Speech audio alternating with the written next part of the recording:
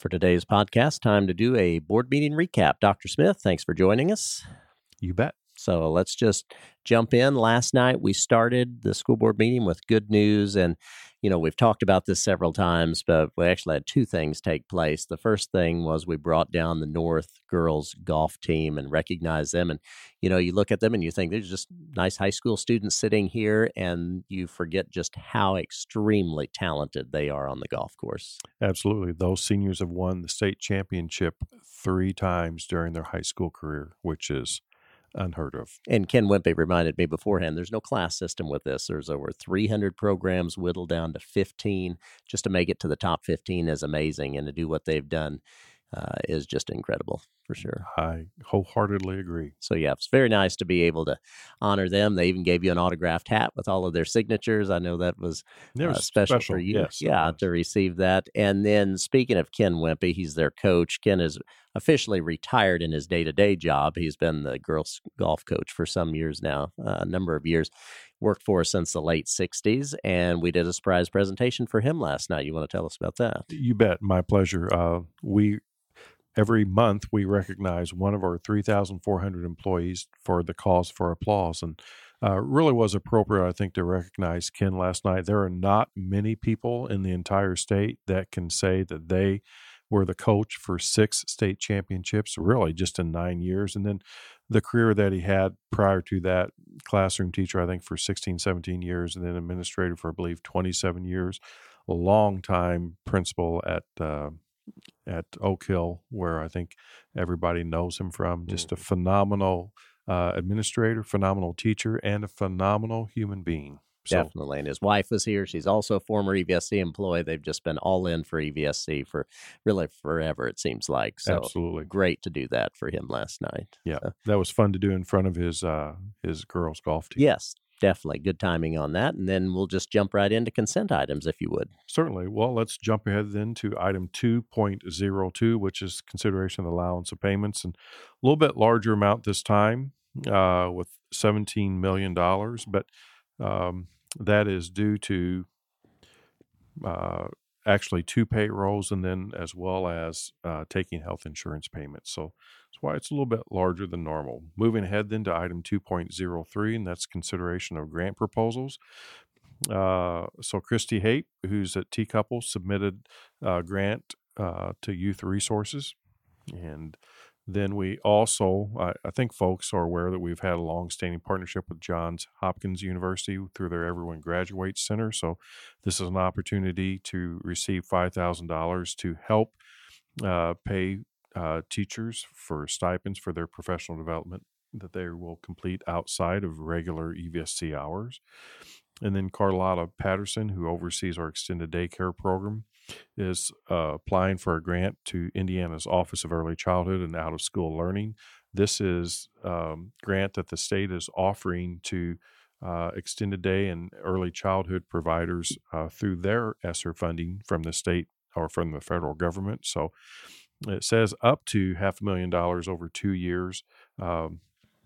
That technically would be per site. We know that we will not receive anywhere close to that, but we are very, very grateful for the opportunity to potentially receive some funding for those very important programs. And then the last grant that was approved by the board for submittal last night was for Holly Pate, who oversees our math curriculum, to apply to IDOE for $30,000 to once again continue our implementation of the course, which is the Indiana Prime Transition course.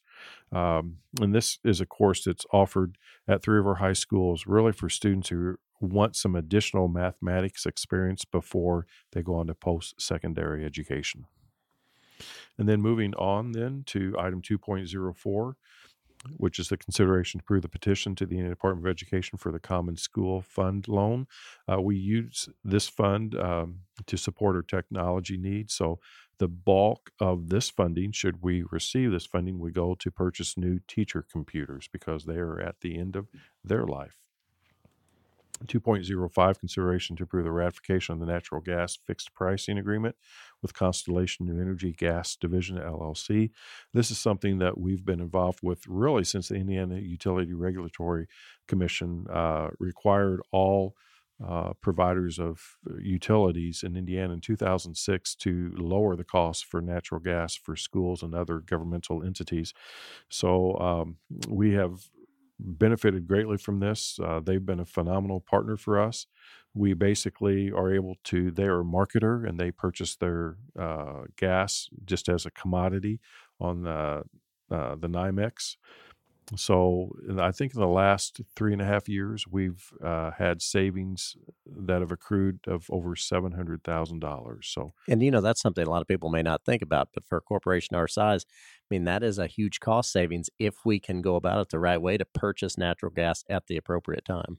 absolutely. And as I said, they've been a great partner in working with Daryl Angermeyer and his folks. And so they are very attentive to the market. And we had a dip in natural gas prices. So we locked in our price for a year. So I think it's been well reported in news outlets that it's expected that natural gas prices are going to soar this winter. So we're going to be locked in at about $4.75 approximately for the MMBTI or British Thermal Unit.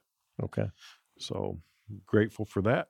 2.06 consideration to renew the agreement with Carver Community Organization. Those that are frequent viewers of this podcast know that we did approve an agreement with AARP Experience Corps just our past board meeting, but in reviewing this after Carver submitted that contract to us, they asked for us to actually approve this contract with them being the parent organization. So we were happy to do that.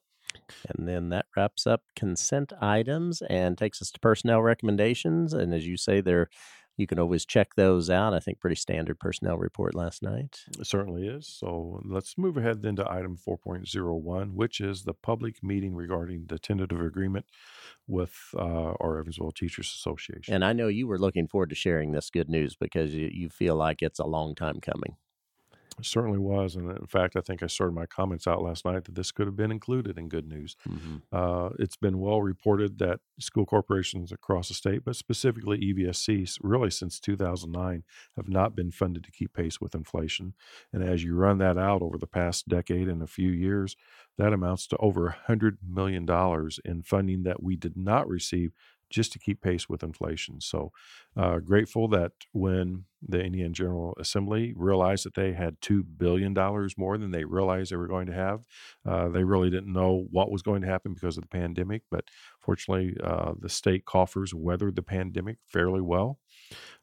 So I'm grateful that the state did see it fit to provide a significant boost in funding to K-12 education in Indiana. And so well deserved, because we're not just talking about attracting new talent. That's a huge part of it, but it's about retaining too. You always say we've got to keep the quality educators we have, and certainly no school district in the state wants to risk losing their educators to other professions. So definitely glad to see some additional monies come our way for this. Absolutely. So we were, as you said, very pleased to be able to provide a historic increase for our teachers. This package over 2 years is worth $9 million of new money for new salary increases for our teachers. So very pleased with that. So really, I'm going to break this down. I'll do a very quick overview, but it really is. And we're going to pull up the slide deck that you went through last night as well. So basically 3 main areas of change in the collective bargaining agreement. One would be salary schedule and structure. The second would be changes to retirement. And then the third would be changes to paid time off. So if we move on then to the next slide, you will see that the salary range now will go from $38,000 to $75,000 to a new range of $40,000 to $80,500. And we were very, very happy to be able to propose these salary increases because it really is the right thing to do. And so much time, and I was able to see some of this, but definitely not all of it. So much time went into planning, really weeks and weeks and months to put together the best potential package that we could possibly offer to our teachers. And I'll go ahead and add in now that we started working on this back in February. And Michelle Williams, who oversees the certified staff of her HR, in concert with Brian Perry, who's assistant superintendent for HR, worked tirelessly to get a salary schedule that was compliant with state law. Which is not easy to do. It isn't, unfortunately, and I know it really doesn't speak of common sense why school corporations with local control cannot pay their teachers in the way that they see fit. But there's a document put out by the Indiana uh, Education Employees Relations Board, ERB, and it's a 15-page document, and pages 3 through 12 talk about how you can pay your teachers, not what, but how, and the constraints that you have and how you have to fit everything in. Um, I've and heard you brainstorm things you would like to do, and your next comment is always, "Now we have to check and make sure that we're even allowed to consider something like that," which is right. unfortunate. Well, it truly is, because if you will then advance to the next slide, you'll see that the placement's based on the current salary with one additional step. I'll go through some examples with that. The next slide then talks about career path 1 being a bachelor's degree and career path 2 being a master's. And it was very important for us to return to these career pathways because teachers want, and I appreciate them wanting to know what they will make in future years so that one can plan. And this provides for that. So we're grateful to be able to move back to 2 career pathways. We currently have nearly 300 different base salaries for our 1,500 plus teachers, which is not the best. So on the next slide, you're going to see really what the career pathways look like.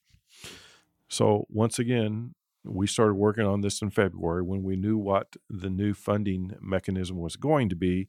Then we were able to put I don't know how many different iterations out of salary schedules, but they have to fit, excuse me, those 9 pages of requirements that are the interpretation of Indiana law in terms of how you can pay your teachers. So there are a lot of considerations. For example, when you look at career path 2, I really don't want to have that many different levels. As we look at the slide, I don't want to have that many levels. But we also, according to the law, have to provide equal pay increases for all of our teachers. So because of that, it really does stretch out how many different levels you have. I would prefer to cap the levels at, say, 17 or 18, which is what we had previously. This takes it up to about 26 or 27. We will look to see how we can tighten that up in subsequent negotiations, then make it still congruent with state law. But those are just some of the dynamics that you have, because we also have to build a sustainable model. So we cannot anticipate always receiving new money, so we have to certainly live within our means. So we truly do try to get a salary schedule that we can fund every year based upon retirements of teachers that are at the top of the schedule, and then bringing in teachers that would be toward the beginning levels. So basically how this works now in this particular negotiated agreement, if you take a teacher that, say, would have a current salary of $41,750, then the first step in the process is to place them at the next step up from their current salary. So a current teacher who, in this example, would be paid $41,750 would be placed at career path C, which would be $43,000. Then we are also going to advance every teacher up another level, which then would take this individual up to $44,500. If this individual has earned a master's degree during a time when state law really didn't acknowledge the importance of a master's degree or additional training, then we are able to actually slide them over on the 44.5 lane into career path 2, which then takes their compensation from 44.5 to 46,000. So in this particular example, an individual that starts out at 41,750 then would move up to $46,000. And in that particular example, too, I know you feel really good about being able to go back to incentivize attaining that advanced degree, that master's degree, because many, many years ago, that was such a common thing for people to want to attain that. But when the state took away the ability to incentivize that, we did see a dip in people interested in receiving their master's. Well, absolutely. And actually, when I began teaching, the expectation, the requirement was that you would obtain your master's within 10 years. You had to start your master's, I think, within 5, I believe so, within yes. 10. And why this is so important for us, not only is it good for teachers, but it is incredibly beneficial for our students, specifically high school students. We want them to earn as many concurrent credits as possible. So a concurrent credit is earning a high school credit for the class and also earning college credit for that same class. In order to do that, we have to have teachers, not that we want to, but that we have to have teachers that have their master's degree in their content area. So this is a way, once again, of incentivizing teachers to get that master's degree in their content area so that they can provide those dual or those concurrent credits for our high school students. So then moving on to the next slide, there also was an issue when the state law changed back in 2011. We actually had a collective bargaining agreement that ran through 2014. But when that collective bargaining agreement ran out in 2014, then there was a problem because we had teachers that were accustomed to having a very large jump between years 14, 15, and 15, 16. That was no longer possible under the new state law. So we still have teachers that have struggled because of that from a financial perspective. So we're also going to do a retention salary catch-up for those that have been negatively impacted by that statutory change. So individuals that were employed by EVSC as of the 2014-15 academic year and still employed then would receive a catch-up amount. So we have 58 teachers that are going to receive upwards of $4,000 for that. We have 146 teachers that will receive an additional $4,000 to $6,000. 121 teachers that will receive an additional $6,000 to $8,000, and we have 20 teachers who will receive an amount in excess of $8,000 just for the catch-up. And actually, of those 20, 3,000 will receive a $10,000 increase because they were the ones that were most severely impacted by that. So we are grateful to be able to do that. It's a long time coming. It does not make up for what they lost cumulative over the years, but this is our attempt to at least get them on a salary schedule close to where they would have been had things not changed in the law. And then moving forward to the next slide, you can see that in the example that I set out previously, an individual that was making $41,750 would advance to the $43,000 level. However, if there was somebody that was making $42,750, they would only advance on that placement level $250 and then another $1,500 up the level for a total of $1,750. We wanted to establish that every teacher would receive a minimum of a $2,000 increase. So in order to make certain everybody does that, then we will provide a stipend up to that minimum of $2,000 to make sure in this first year of the agreement that everyone has a minimum of a $2,000 increase. Moving forward then to the next slide, I am so grateful for the teachers and their work in our Title I buildings. We're thrilled to be able to provide the 400 teachers that work in our Title I buildings an additional stipend of $1,500 for their work in our Title I buildings. That was very, very important to us to acknowledge the work that they do above and beyond, and we're grateful to be able to do that. And that's something too that's been talked about for a long time. It's really all of this that you're talking about. It's doing what is right for our employees to reward them for all of their hard work and efforts. It's what they deserve. Right. And we actually had a stipend in a previous contract, but Herb said that was not permissible because it went beyond the collective bargaining agreement for that period of time. It was the right thing to do then. We found a better way to do it this way. So we're grateful to be able to do that. Moving on then, there are changes in the retirement options for our teachers as well as sick day language. So when you look at this, we really had two different kind of retirement scenarios for teachers that were hired before 2004 and then teachers that were hired after 2004. This now brings the language all underneath one umbrella. The reality is that teachers that were hired after 2004 were not really incentivized to keep their days because at the end of their career, they were not paid out for their days. So this is a way for us to make certain that they can bank up to 183 sick days, and upon their retirement, they would be paid out for those days. Additionally, in that last year of employment, there was really no incentive for people to keep those days. So all of our teachers received 12 sick days and 3 personal days a year. So now teachers in their last year of employment can actually be compensated for 198 days at $70 a day. So that is a pretty nice check, and it's hopefully a way to incentivize our teachers to utilize those days wisely. Right now, unfortunately, there's kind of a mentality of use it or lose it. So that's not great for teachers, certainly not great for kids. Appreciate and value the work that our substitutes do for us, but I certainly want our classroom teachers in the classroom each and every day. So I think this is a win for our teachers as well as for our I students. think anybody listening, everything you've gone through with this slide deck shows it all makes sense. I don't think you've said anything that anyone would think that I don't understand that. I mean, everything you're saying, including sick days and incentivizing people to keep those days at the end so that they're in the classrooms, it makes perfect sense. Hope so. We simply want to be the employer of choice because the work that our teachers and all of our staff members do is, I think, the most important work that takes place in our community. So then moving forward, when we look at retirement language here, we just have specified really for staffing purposes when we would like to have teachers notify us for when they're going to retire. Moving on then, looking at personal day language and sick bank leave language, both of those are really just clarifications of how those days can be utilized.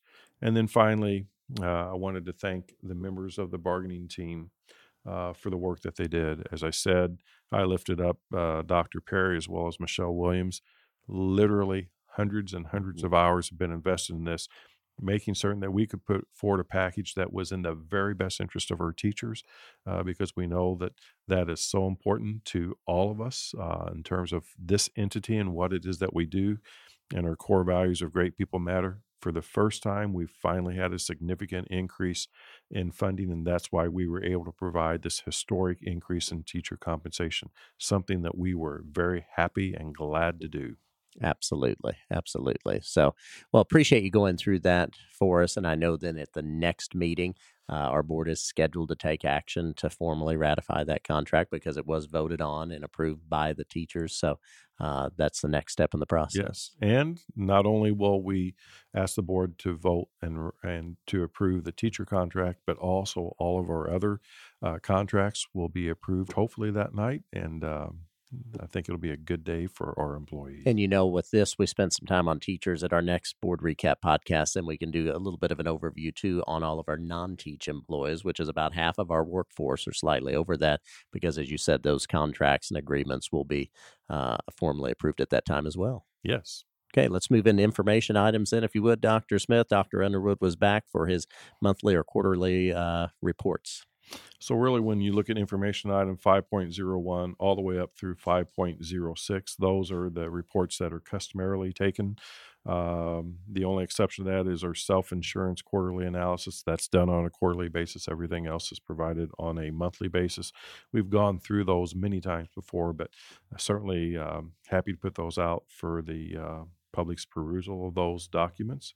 Then we look at item 5.07. This is simply an update to policy 5111 because there now is a requirement in statute, and we have received guidance from the IDOE regarding how we maintain the verification of student residency.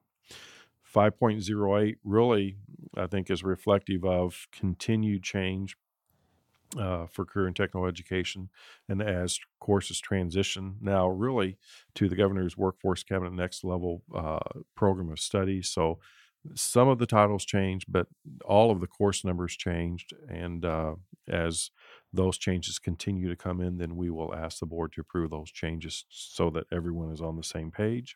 And then finally, item 5.09, you presented the school calendar for the upcoming school year, and it really does mimic the congruent dates for this particular school calendar year. Yeah, definitely very similar. And I think one of the key points is keep it in place because it's been so well received. That soft start at the beginning of the year really allows that relationship building and starts us on August 8th and puts the last day of school at May 24th with those high school commencements on the last 3 days. So, and as you said, very similar calendar within that. So We're not going to send that out en masse yet because it does have to be formally then voted on. It was an info item last night when the board takes action at the next meeting, but then certainly we'll push that out to all employees, all families, all students, because I know people really want to know the year and ahead schedule. So we'll get that out in 2 weeks.